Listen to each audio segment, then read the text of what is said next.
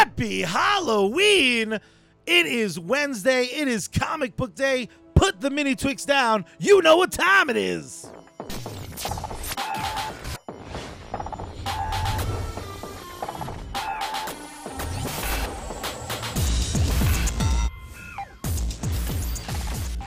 It is time once again for U.S. Comics Cast. I'm joined by the greatest co-host that isn't named Scott Mosier, the CEO of U.S. Comics, John Moonshine Rivera. And I am joined by the COO, the fun size to my full size, Charlie Full of Nougat Rivera.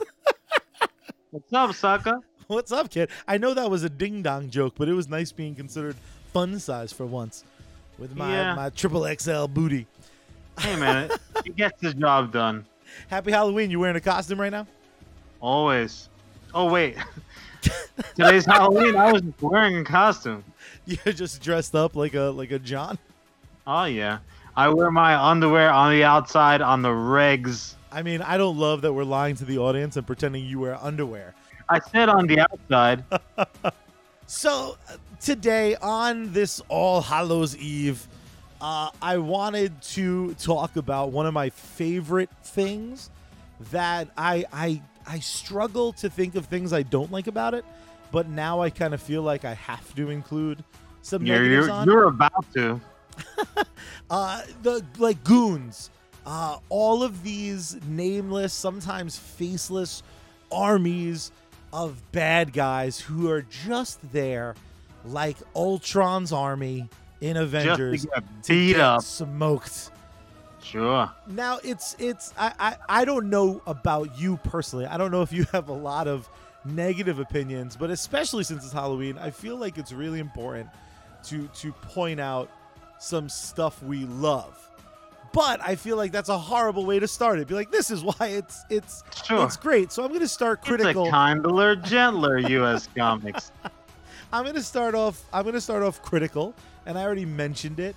Okay. The nameless, faceless, usually CGI minions of all of the Marvel movies. They just blur together for me. You don't mean literally the Twinkie-looking minions that run around, do you? Oh, man. I honestly think those are probably more diverse than some of the Marvel cinematic villains. Wow.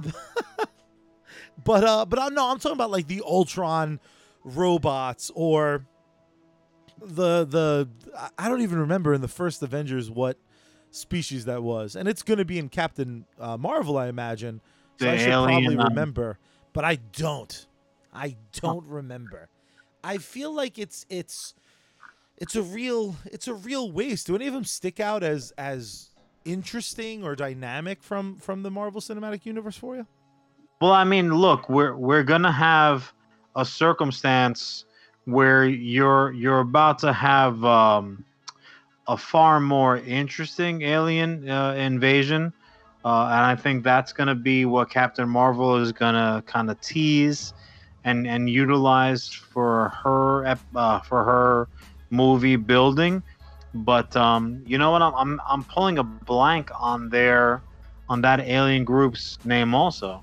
I mean, which isn't that a prime example of what the problem is? Well, it's not so much the group per se, because obviously, again, I think we can all agree that the reason for those group dynamics, their purpose in life. Chitauri. I Googled it. Is to get Chitauri. Thank you. Yeah, their purpose in life is to show off how awesome the good guys are. They're there to get the hell beat out of them. But maybe I'm fighting a winless battle sometimes against CG swarms.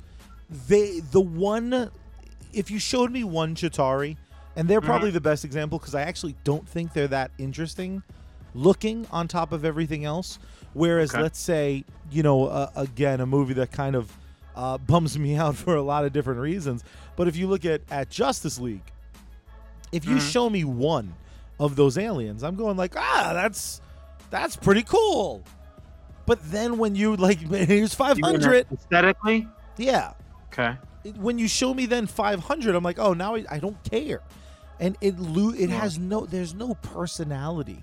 Whereas if you look at, in The Walking Dead, the aforementioned Walking Dead, the zombies, because actors are playing them and they're in masks and they're decaying differently, there's something very interesting at least to look at. Right. Well, they're because they were people. They're all very unique from one another. I think aesthetically that probably has a lot to do when you have those big gangs, of a type of character. Individually, I mean, I'm actually, I googled it also. I'm just looking at still images from the movie, and obviously the departure from their look in comic books to the movies. That's the thing that I think the Marvel Cinematic does pretty much all the time. Is there's a uniformity to the looks, so to speak, and even not to go off topic, but even costumes for lead characters. You have costumes that were developed completely independently from one another, that just so happens to look like they were put together in the same seamstress place. So that's that's an issue that they run into pretty regularly. But yeah, I'm looking at these guys right now as a standalone, one-on-one. They're pretty, they're pretty interesting to look at. They kind of look like they were just slapped together from a bunch of spare parts. It very much was like the stuff left over. Like, it's kind of a skull face. Here's some armor we had from under the face mask. They got like a kind of an angry monkey skull going on. Yeah, which is always I always love. Specifically, Marvel has just produced so much in varying quality. But one of the Google searches that comes up is the Chitauri must have shown up in one of the Avengers cartoons, and they're just straight up like someone just drew a skull and like put the skull in a crown hat and call it a day. It's like the Jughead hat on top of a skull. It's accurate. It looks like the cartoon version of the movie. It just really exemplifies those flaws. But I think back to the best example I was able to come up with when kind of mulling this over in my brain were the Teenage Mutant Ninja Turtles foot soldiers. The Foot Clan. The Foot Clan, with obvious parody of Daredevil's The Hand. The Hand, We can double back to The Hand in Netflix's Daredevil to kind of, again, repeat they all kind of blend together. In the cartoon especially, they were robots because the violence thing.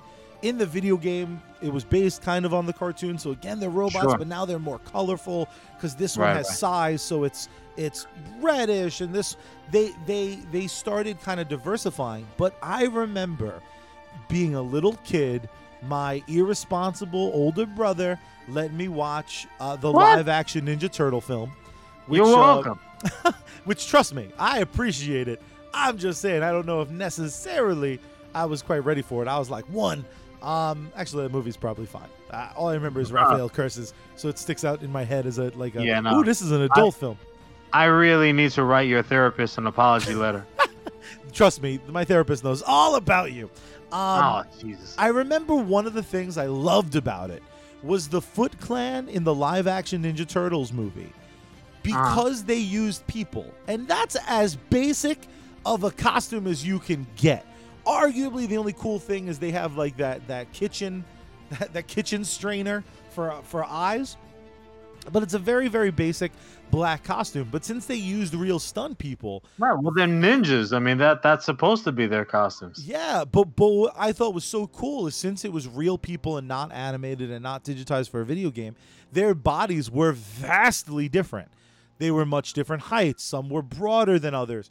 It was the first time I saw this group of people that were in matching outfits, but they somehow managed to look unique to me because they were real. They moved kind of differently. They didn't. they didn't resonate to me as just kind of cut and paste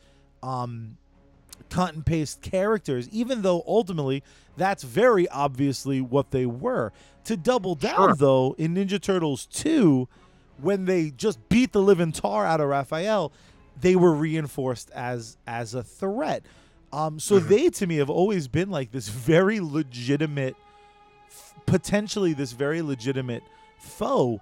And to see it done so well, I wonder why it doesn't happen elsewhere, especially not in comics, because again, they're kind of being drawn identical. Why do you suspect, if I gun to your head to make the prediction, why is it that people are like, nah, they're just anonymous nobodies, and you have the one-offs, but why? I think it goes back to what you alluded to earlier, is the threat level. Because look at probably across all of the possible media that you can apply it. If you look across it, what's the most pervasive, but at the same time kind of toothless, non-threat group like that you can think of? And I have thought of it because I've been on the road pretty much since the last time we recorded. It's got to be the Stormtroopers, right? Yeah. I mean, the Stormtroopers from the original trilogy, they looked great, but there was the big joke, like the Schrodinger's cat of the sci-fi world was, what would happen if a group of Stormtroopers shot at an away team of red shirts from Star, because they only die and Stormtroopers only miss. Stormtroopers are probably the best example of that. They look perfectly fine. They have a decent look about them. Every single one of those original Stormtroopers, with the exception of the variations like Snow Trooper or the TIE pilots and things like that. The speeder bike troopers, which were just outstanding. They're just they're the best ones. They're just cool, but also no threat at all. They couldn't even ride their god dang scooters. I mean, they couldn't overpower a tree. They got their asses handed to them by trees. That's why when everyone complains about that finale, by the way, I get defensive. They're like, a bunch of teddy bears beat them. Be like, nature beat them, bro. Yeah, nature seriously. beat them 2 scenes earlier. Mother Nature is a dirty, dirty bitch. And a rebel, it turns out. Yeah.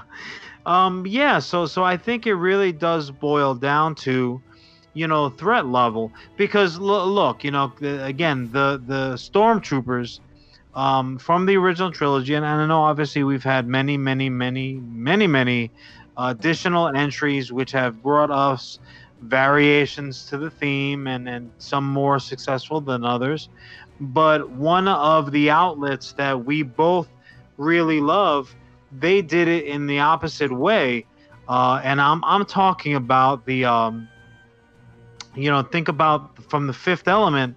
What's it? The Mangalores? Yes. Mangalores. Well, I'm not sure what the proper. I'll pull it up because you know how I am with remembering stuff. Yeah. Well, here you have this group of baddies, and they really do all look identical. Now, the funny thing is, they really do all look identical, but it's because of their color scheme. Even though when you look at them individually, if you freeze framed the movie as you're watching it, you'll see that they do have subtle variations in what they're wearing and what have you. But because of their color schemes, they all just, they kind of just all turn into a pink brown blob. Yeah. And, so they do have that going for them, but at no point in the movie, as jaded as I've become, did I think that they were totally powerless. I looked at them; those son of a bitches were a legitimate threat. Every turn, every time they popped on the screen, it was a legitimate "oh no" from me. Because, I thought Ruby Rod and gang were in trouble, multi-pass or not. So what about them? What about them do you think made them that sort of It's honestly, exception that proves the rule. well, it was the way that they were written. The fact that you had a core group of, I mean, look, you know, if they were anything, they in another outlet they were, let's call them Klingons. So the Klingons also have a very, very similar look, and even though they have variations in what they wear and things like that, and obviously there are specific named characters and specific lead characters that stick out and speak and all this stuff. For the most part, you see Klingon, unless you're looking at Worf, you're like, there's gonna be trouble. It's because they are legitimate, authenticated ass kickers. The second that I think you take their teeth away from them, their uniformity doesn't really save them. Yeah, for me, my That's growing interesting. yeah, for me, growing up, my big thing was, again, in the '80s, just to put it on the timeline, was Cobra. Cobra, to me, as a young collector, as a young budding collector, Cobra was much better to get my mitts on. All of their stuff matched. All of the you know, all of the figures, they look like an army rolling through. Granted, they look like you know, an army that was dressed by Hugo Boss. Um, it looked like they were running through to take over your hometown and to put you in uniform. Also, they had a dynamite look, and again, there were great figures and stuff like that to collect. But the you know, Cobra was the blue and black version of the stormtroopers. They could shoot at you all day and not hit shit. So you were really not all that worried about them. That's the best part of the opening credits. They didn't have that bite, so to speak. Yeah, but and it's interesting because, and also Mangalore's was totally correct. You have a very good memory. It's debatable how interesting it is, but let's see. Well, we in essence just credited Fifth Element for kind of taking what amounts to generic, not quite henchmen, but not too far off. Being henchman is a good word for it. I suppose you're right. I think I didn't want to give them that title because the main villain of the film isn't associated. So I think in my head it's like the question marks from Batman 1966. He's 1 degree, or I should say, is 1 degree of separation removed, because they are just the operatives of the main guy who's in contact with him. You know, if you remember. Touche. What I think is fascinating, and I'm looking at stills of them, and it seems like all the work was done in like change the eyebrow like bone a little bit and change up their messed up teeth. What's fascinating is we're talking about two different groups. One very much transcends the generic, like absolute toothless, not anything to be concerned of in Cobra, versus the very, very competent. They're throwing bombs. They're kind of shimmying their way to killing each other. They're so good at killing. Exactly. And yet I think both of them I want to put in the upper echelon of goons, just for much different reasons. Because again, Cobra matched, and they certainly had waves, but much like Stormtroopers, I feel like they diversified enough. They were like, well, the tank drivers wear this outfit, which is a little different, and the boat drivers, same outfit, but now it's red as the primary color. So I find it interesting that both of those groups kind of resonate well for me. Another big thing I was thinking about is when we go completely non-traditional with the minions, and this is a little bit of a stretch, but bear with me. The ghosts that are featured in 1984's Ghostbusters, more appropriately 1989's Ghostbusters 2, they're not quite minions, they're not quite henchmen, but no two ghosts look the same in those films, and they're absolutely I'll call anyone out on it if they try to lie. Some of them are legit still creepy as hell. Sure. Library Well, Ghost the still freaks me out. librarian, I every once in a while she sneaks into the rotation, and I will get woken up in the middle of the night by that librarian. It's just Wait, it's it's not a just because I worked for years at the library in high school. She is legitimately troublesome. yeah, it's you know, it's a bit much. And then there's the giant one in Ghostbusters 2 that it's just they're a problem. So then if you compare that to 2016's Ghostbusters, where Haven't seen all it. of them, what's that? Haven't seen it. I know, Moving 'cause on. you're smart. I'll describe it though. All of the ghosts kind of glow blue and Okay. suddenly become wildly less interesting visually because they all they pretty match? much look identical. I mean, I can. I mean, if you were writing that concept down on paper, I could kind of, you know, if we're doing debate club, I could kind of justify why all ghosts hypothetically would have kind of a certain luminescence about them that would be uniform. And I mean, again, not having seen it because I am a purist. I guess if you add a little transparency and you know the fact that they're floating and making a spectacle, so to speak, no pun intended. I could kind of see how you could justify that. But are you saying that it's because of their matchy blue glow that they were not as impressive, or did you just not like the way they were animated? Was No, there a dragon also? Did I hear that one time? Did you hear what one time? That there was a dragon involved? Yeah, and that's the exception that kind of proves the rule because I think that was yellow and glowy, which leads me to ask one question: be like, so dragons were real in that universe? Because they didn't really have many other monster and had ghosts and souls. Yeah, weird. Because at least in monsters are a very different thing. I mean, when you're talking about ghosts, and oh my god, and a ghost. monsters, now you're talking about ghost monsters. Now you got me looking. I'm like, all right, well, so then where are the ghost turtles and you know Yeah, and exactly. parakeets? Well, I mean, and that's the interesting thing. There were very few humanoid ghosts in classic Ghostbusters lore. They almost always took on a visual that kind of represented their worst qualities. So again, the running joke is Slimer is a gluttonous. He must have been a gluttonous person. So that's why he's like this ball of green fat and can't satiate. So they allow, especially in the cartoon, they allowed a lot of wiggle room to, in essence, do monsters and ghouls because the amount of ghosts that are humanoid are you can count kind of on one hand.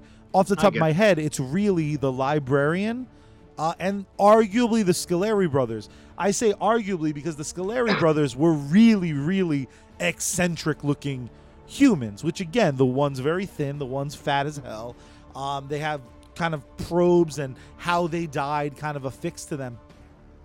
Sure. So in 2016, the direction they went with the ghost, my problem is since they're all the same luminescent style, when you look at a crowd of them, again, they lose all their personality. So why does that lose its personality, and yet I still think Cobra looks cool as an army? Is it just because did Hasbro kind of hit it out of the park when they designed Cobra because it's supposed to be a bad guy army? They can all look alike. What do you think is the difference? Why does it sometimes bug me? And hopefully not just me. Hopefully it's other people too. Yeah. Otherwise, this is just a psychiatric episode. What do you think about that? Kind of makes my interest go down versus something like Cobra. I think what it is truly is the value of the content. Because if you're also looking at it through a spectral, through the filter of a child watching G.I. Joe cartoons versus by the time the reboot version of Ghostbusters came out, you're now an adult, and you're kind of sitting back, and your arms across your chest, and you're like, "Entertain me, I dare you."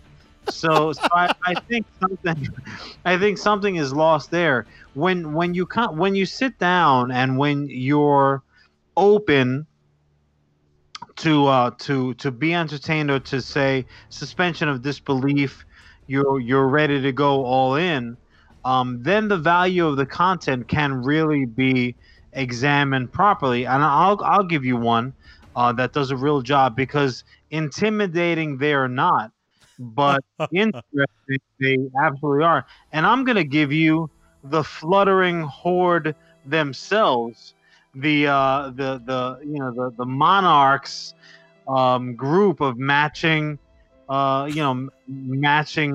bad doers. Of course, I'm referring to the Venture Brothers' top bad guy, the Monarch, and his henchmen, the Horde. So they're running around wearing what looks like almost cast off 1960s X-Men costumes, but they've got giant fluttering wings. And so yeah, so here you have a circumstance where they all absolutely, they're wearing the exact same thing, but and this is clearly for comedy purposes. There are specific members that stick out. For me personally, 86, formerly number 87. He's Speedy's a good one. Texas is a good one. Scott Hall at one point, even though he got knocked off, he was part of the core. And who knows how many Monarch has the flying cocoon base stuffed with ultimately, but they're dynamite. I mean, they are the absolute subject of episodes. And I haven't seen too many. I don't know, maybe the Clone Wars, but I haven't seen too many episodes of stormtroopers, stealing the show. You know what's really funny about the stormtroopers? At least in the original trilogy, again, since they were actors, some were tall, some were short, some were chubbier, some were thinner. And then in the prequels, they're like, nah, they're clones. They're all identical. Bullshit. Yeah. I'll show you a clone, and I don't want to hear... I still like Star Wars. I'm not one of these people that's like, I don't like Kylo Ren, so these movies can kick rocks. With that being said, I do not want to hear like, well, that the army used to be clones, and then they had to get recruits. Be like, shut up. I don't want your logic. George Lucas was trying to make a statement. I don't care what you say, until he comes on like NPR and just says like, nah, I made it all up. I'm going to be mad. That they're like, nope, clones, fuck you. No, they're not. You're a liar, sir. Don't you lie to me. While we were just talking, I still had my Google machine up, and I couldn't remember what the Cobra Army looked like in the live-action movie, and I was just as disappointed as the first time. What? They look like... No, not the cool animated movie. Yeah. I'm talking about the live-action doo-doo movie. They look so similar to the army from Street Fighter, the live-action movie. That movie did nothing but disappoint. It just broke my heart all over again. Let me ask you this, John. You mentioned a couple that you absolutely loved. What's a group, an army? It could even be the little Twinkie minions. What group of henchmen bugs you for some reason? It could be any reason at all. That I dislike? That you dislike. You know the ratings always go up when we're bitter. Yeah, that's true. Any given moment, my opinion is subject to change. I flip flop like I'm pancakes. Yeah, you know what it is. It really has a lot to do with the content of the story that I'm reading about. Because you can make the same. You can make the same statement about there not being any real threat, so to speak. You can say that about the Hand when you're reading Daredevil. You can say it about the Foot when you're talking about Turtles. you can really say it about any particular group. It's almost like they call their shot. They show up and they're ready to party, but you're sitting back. You're like, nah, man, nothing good is gonna happen here for you today, bro. You may as well turn around and go home. Every time the putties roll through, it's like, come on, guys, they're the Power Rangers. You relax with your turkey sounds. The putties just, have they ever had a shot? Has that ever been that they didn't show up first to get their ass handed to them before the big monster showed up and maybe had an inkling of doing some damage to the Rangers? One time. There is one time, and it's burned in my memory. And that's when Zed, the season 2 villain, Lord Zed, with his brain on the outside, he's like naked minus some weird silver like S&M gear. He showed up. He had new putties. The only difference was they had a vest with a giant Z on the chest. And these putties were the badasses for like a minute. For a minute, the Power Rangers were like, holy crap, we're boned. And then you just have to touch the giant Z on their chest, and they explode. No. Dude, one punch, one kick, that one makes gentle, them worse. Dude, significantly worse. But for a minute, they're like, what are we going to do? The putties are so much more powerful. Right after the commercial break, they figured that ish out. That's the biggest design flaw in henchman history. That is just awful. They show up and they're like, oh no, they're wearing vests. We're screwed. And I remember they changed the sound effect to be like they're punching metal. But I'm like, I don't understand. I thought they were clay. What's even happening? Power Rangers almost lost me, but then I stuck around for the next, 20 years. Sure. I mean, look. Okay, I'll put it this way. For me, at least, and again, avid comic book reader, and there are some, there are some properties that I'll kind of ebb and flow in and out of, and others that I'm just constant. No matter what you're throwing at me, I'm gonna ingest it. But one of my ebb and flows, one of these groups that show up occasionally that I never for one moment felt an inkling of any kind of danger that they were gonna walk away with it this time. This time they've got them. It was Hydra. Never ever ever did I think Hydra was in the mix to even make a game out of it. Something I'm probably gonna get a little bit of hate for. Okay. When they introduced Hydra Bob, it made it worse for me. Made it worse. When they were like, get it, because Hydra sucks. I'm like, don't point out your flaw and act like you're cute, you bun of a sitch. Just deal with the fact that Hydra sucks. It's like when a waitress comes to your table and she tells you like, don't have the Salisbury steak. What, motherfucker? You work here. Don't be talking your own shit down. Yeah, you don't understand business.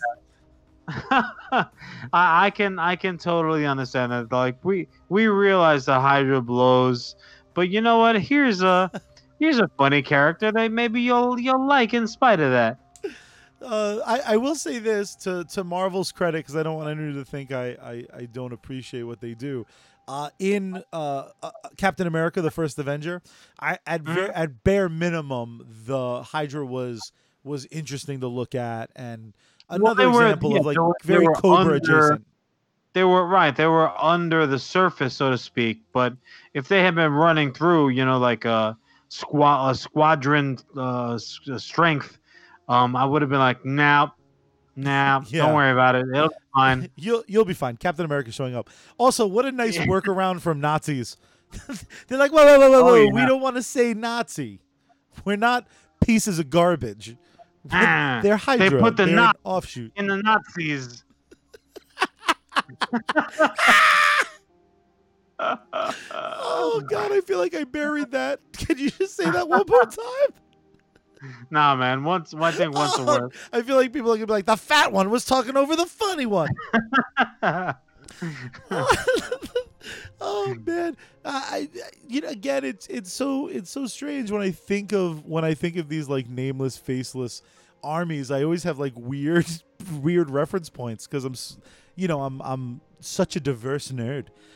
So one faction I was thinking of just like toothless, kind of annoying goons was WCW, the pro wrestling company, the NWO. Huh?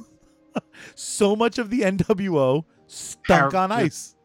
And they sent them in to get beat up on. Yeah, it's like, yeah, we wear black and we have a cool T-shirt. Let's be 100 of us. So my kind of my tit for tat with the NWO is the Bullet Club from New Japan Pro Wrestling. Pretty much the same shtick, but for the most part, they're awesome. Although for the three of the listeners that also like pro wrestling, Jeff Jarrett was a member of the Bullet Club, and that's just not okay. Steve, Dave, we're talking to you guys.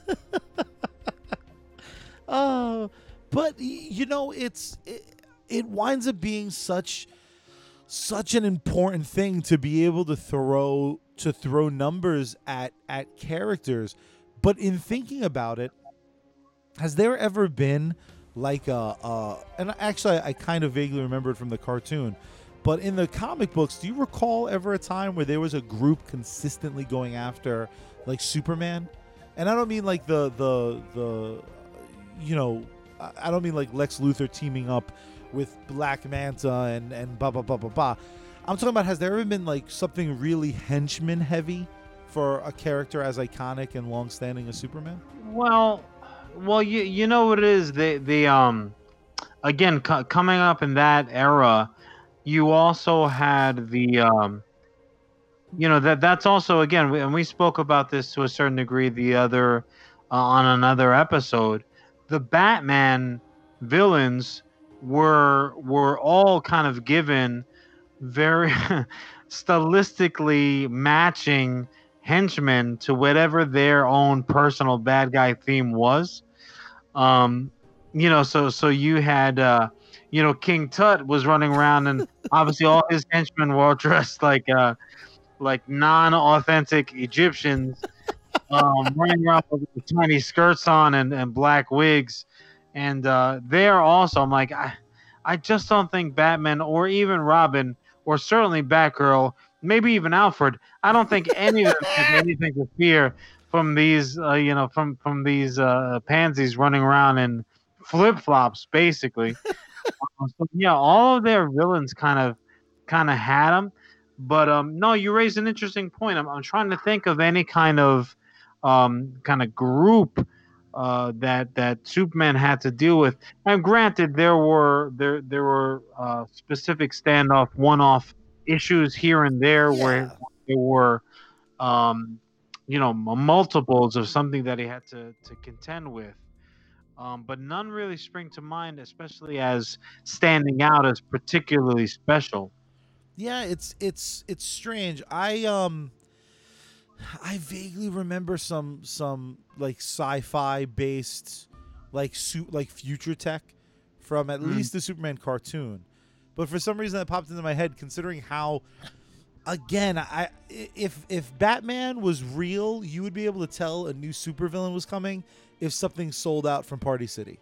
Like anything. It's just like Pompadours sold out. Like, damn it, Robin, gas up the car.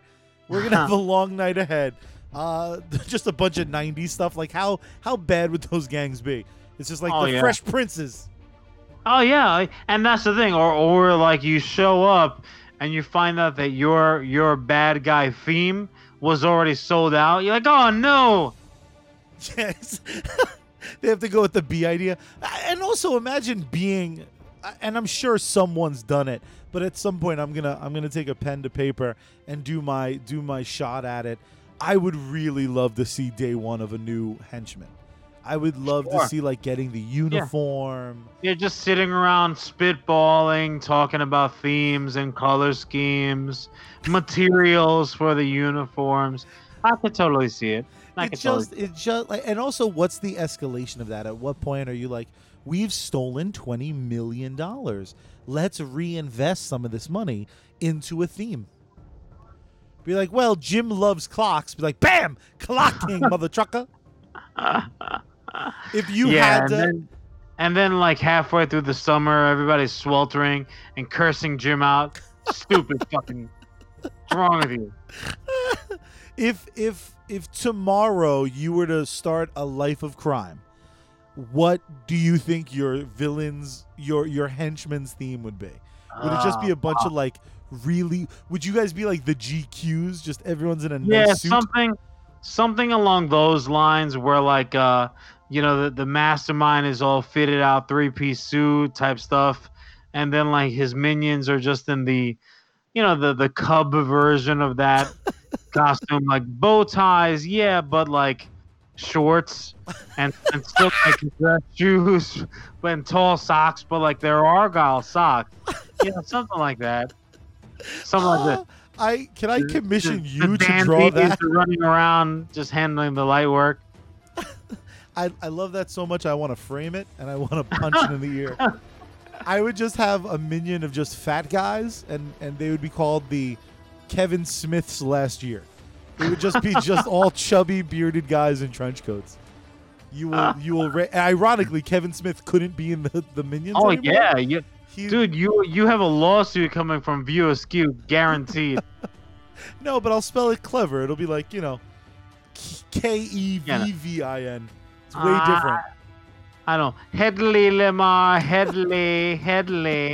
Yeah, I don't think that. I don't think your inevitable court date is gonna care necessarily about your cleverness. Actually, I have a group that again super matchy, and God bless you.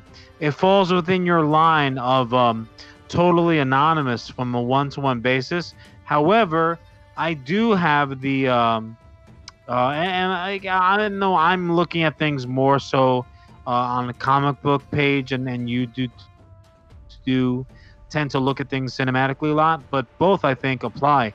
The parademons, I mean, they are literally coming through like wasps, and or like the lost plague from the Old Testament. They come through, they handle their business, they're not to be swayed. There's no comedy there, certainly. And when they show up, it gets a legitimate and good look to them on an individual basis, but you still see them in a group, in a swarm, so to speak, and the old butthole tightens up pretty good. Yeah, I mean they at least legitimately went for terrifying. I want to say the aliens from Alien, or really the aliens from Aliens, because Alien only had one. They're another. That design is so cool, and because they're aliens and you don't need them to necessarily have personalities, sure. That's truly they're terrifying. Hungry. That's all the personality they need. Exactly. Oddly enough, though, I don't really love a swarm of predators. There's something about a predator that like is such a main character to me. I'm like, nah, there's 3 of them. This stinks. I'm saying I don't think I'm trying to remember how many predators I've seen in one place at one time, and I gotta say it's not that many. Yeah, it's like it's almost jarring when it happens. It's like, get out of here, you crazy mouse. 3 predators on their feet and 1 on his back seems like that's just one too many predators for my liking. Thank you. It's like, sir, I'm going to need a bunch of soldiers for you to just singularly kill. That's my perfect Predator movie. Oh, I'm sorry, angry starfish face. I take it back. Whatever you want. I think that's the problem, is like one of them alone looks cool, but the minute someone takes that base model, they're like, what about red shoulder pads? I'm like, you don't know what to do. You're just throwing shit out there. Each other. Hey, man, you have any more fishnet? Because my leggings, they ripped in that last fight. Aw, man. Like, you ruined it, Steve. That's like someday they'll make a Predator movie and it'll be captioned so you'll know what they're saying, and it's going to ruin it. It's just going to be bad. The conversations are so ridiculous.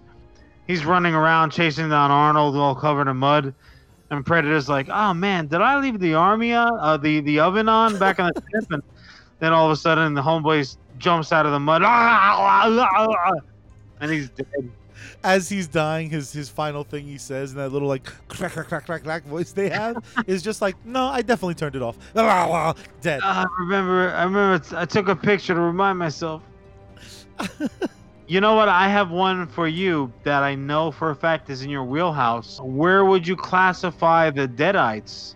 Because here you have again a group where there are variations, but if you looked at two of them next to each other, you know, like, oh no, they're definitely from the same core group.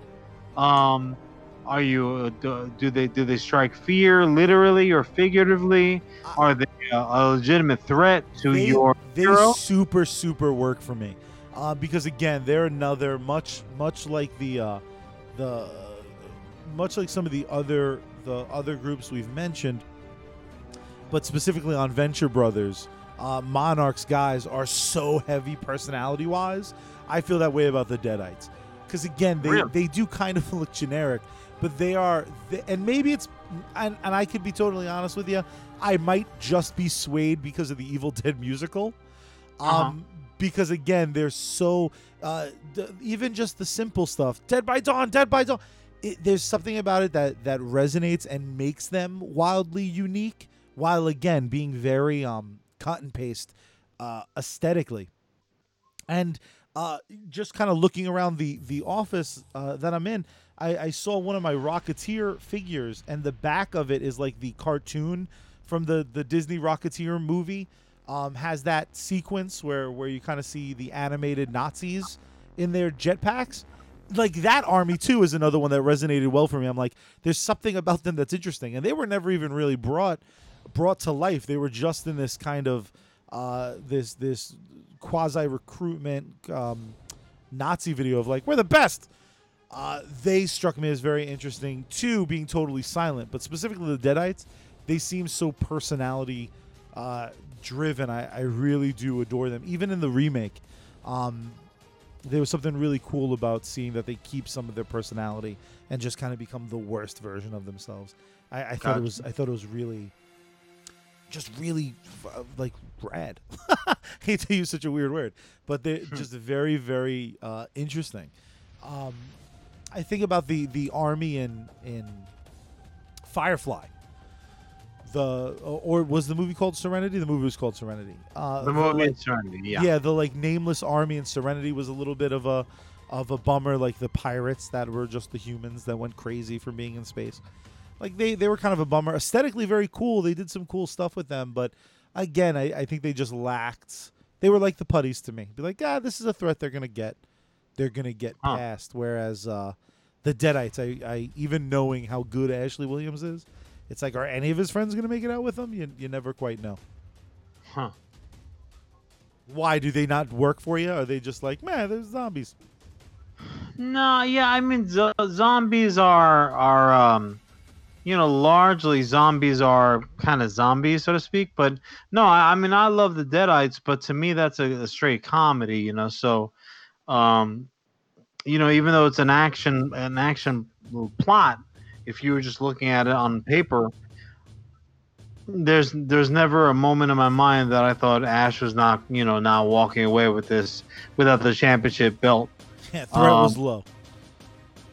Yeah, exactly. What's so if you had to pick number one, best group, best henchman, best assembly of similarly dressed or at least with similar goals, who's your number one? Who do you think did it best? Again, you kind of do have to classify the question a little bit better, because there's best just in terms of like, okay, well, who's your favorite? And that's subjective. You're going to have a favorite for one reason or another, which is going to be unique to you. Then there's the most, there's the funniest, there's the most effective, there's the most powerful, there's, I don't know. So why don't you set me up a little bit so I know where you're coming from. Who would you say is your, the best or your favorite or however you want to frame it? I'm going to go real specific. I'm going to go with the foot from the live action Ninja Turtle movies. Why the live action specifically? Why versus the comic book, let's say? What I really love, and again, I never got to read the darker Ninja Turtle comic books before they went black and white comic. Yeah, I've seen pages. I've never actually hunted out a reprint for some reason. I'm kind of disappointed in myself with that, because again, I love the way it looks. But so the cartoons I had were very, very heavily influenced by the cartoon, and again, they're kind of too anonymous. They're too toothless. There's really, really something special about how the costumes are all identical. They're very, very classic. They're very simple. There's only the one headband that adds any other color other than black or very dark gray. I love that no two stunt people in those suits have the same exact body type. So you get what feels like a real legitimate group. It feels very, very real to me. And then Ninja Turtles 2 really solidifies it because they are a threat. The power in numbers is really, really evident when they just keep going after Raphael, because he goes through a ton of them training on that roof. He goes through a ton. There's 20, 30, 40 bodies. But 20, 30, 40, it's going to wear on you. There was something really creepy about that. And it also feels like, my Tubby Buns could have been in the Foot Clan, had a Gatling gun or something, or like a big hammer. It felt cool. It felt legitimate. And they are, again, kind of the definition of faceless, because, again, we see them without their masks, but somehow they become like tweens. We see like 5 or 6, and they look like they're villains, and they look like Cobra Kai without their masks, which I think is a crossover we all really are waiting for. You know what? You actually raised an interesting one for me, because in all of my Kung Fu theater Sunday mornings that I spent in front of the TV, and specifically the Bruce Lee movies, that's exactly the core group that we're talking about.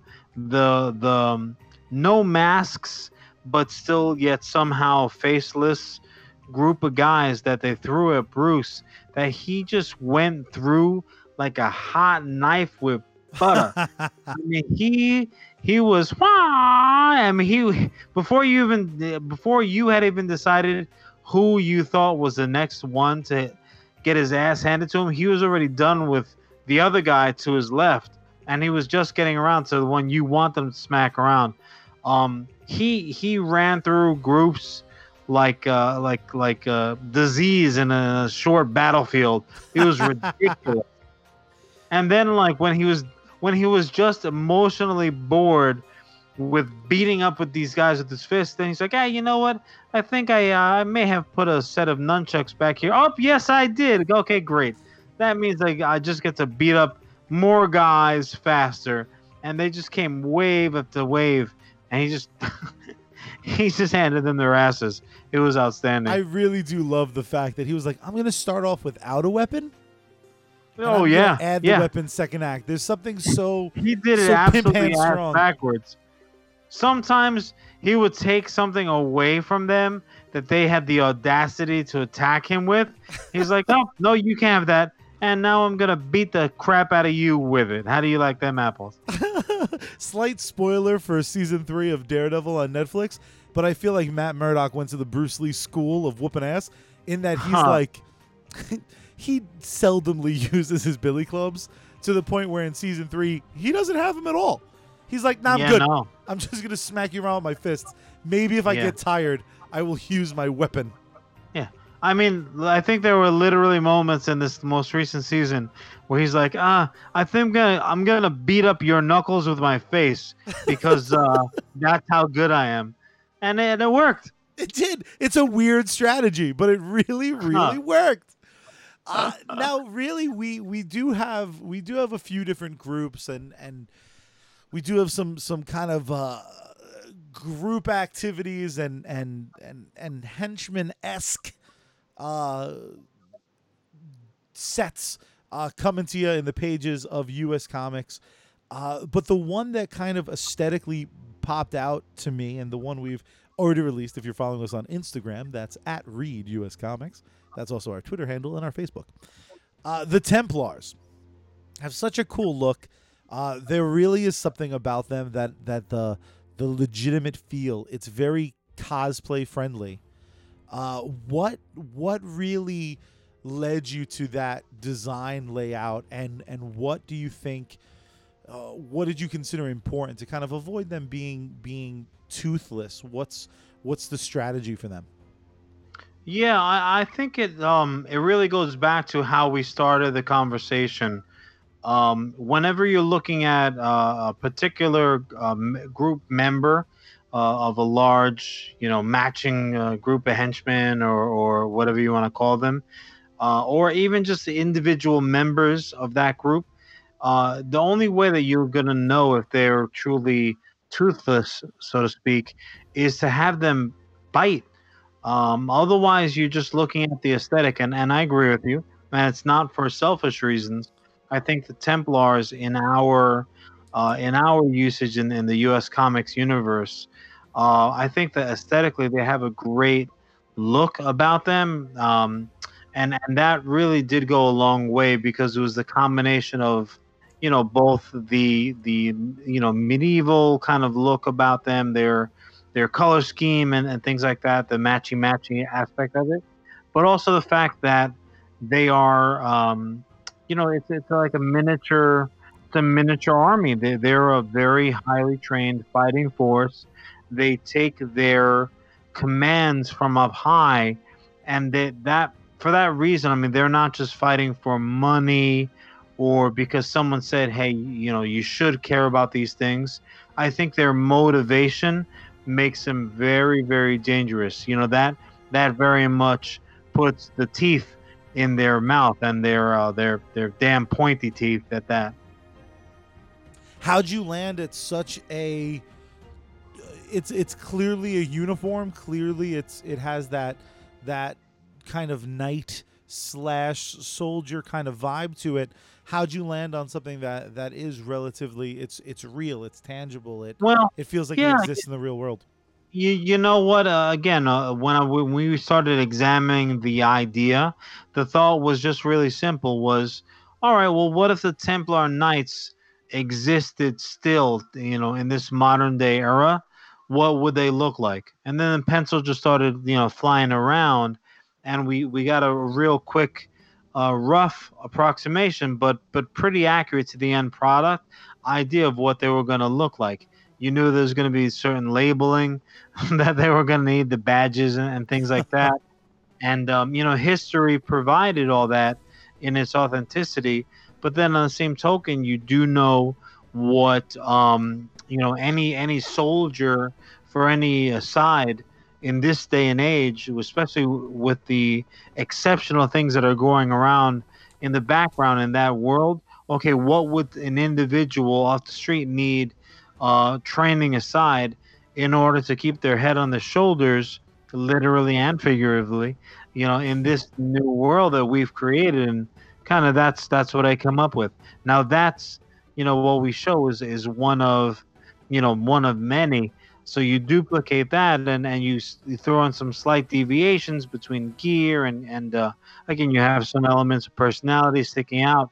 The idea is that you're going to get a group demographic that people still are very interested. They're not really meant to be the mindless horde. Which is and ultimately I think that's really the thing to avoid. The mindless horde, the group consciousness concept, I think always takes something away. I know I'm excited for it. Hopefully you're at home excited about it. Thank you for joining us for another episode of US Comics Cast, for the greatest big brother in the history of big brothers. That's me. That is you. His name's John Rivera. He's the CEO. I'm Charlie Rivera. I'm the COO. You can find us at Read US Comics on all of your favorite social media devices. I will see you next comic book day. Hopefully I'll even see you next Halloween. But eat that candy, don't get a tummy ache, and feel free to dress up in your costume any time of the year. There are no rules. Where we're going, Costumes are always welcome. Till next time. Thanks.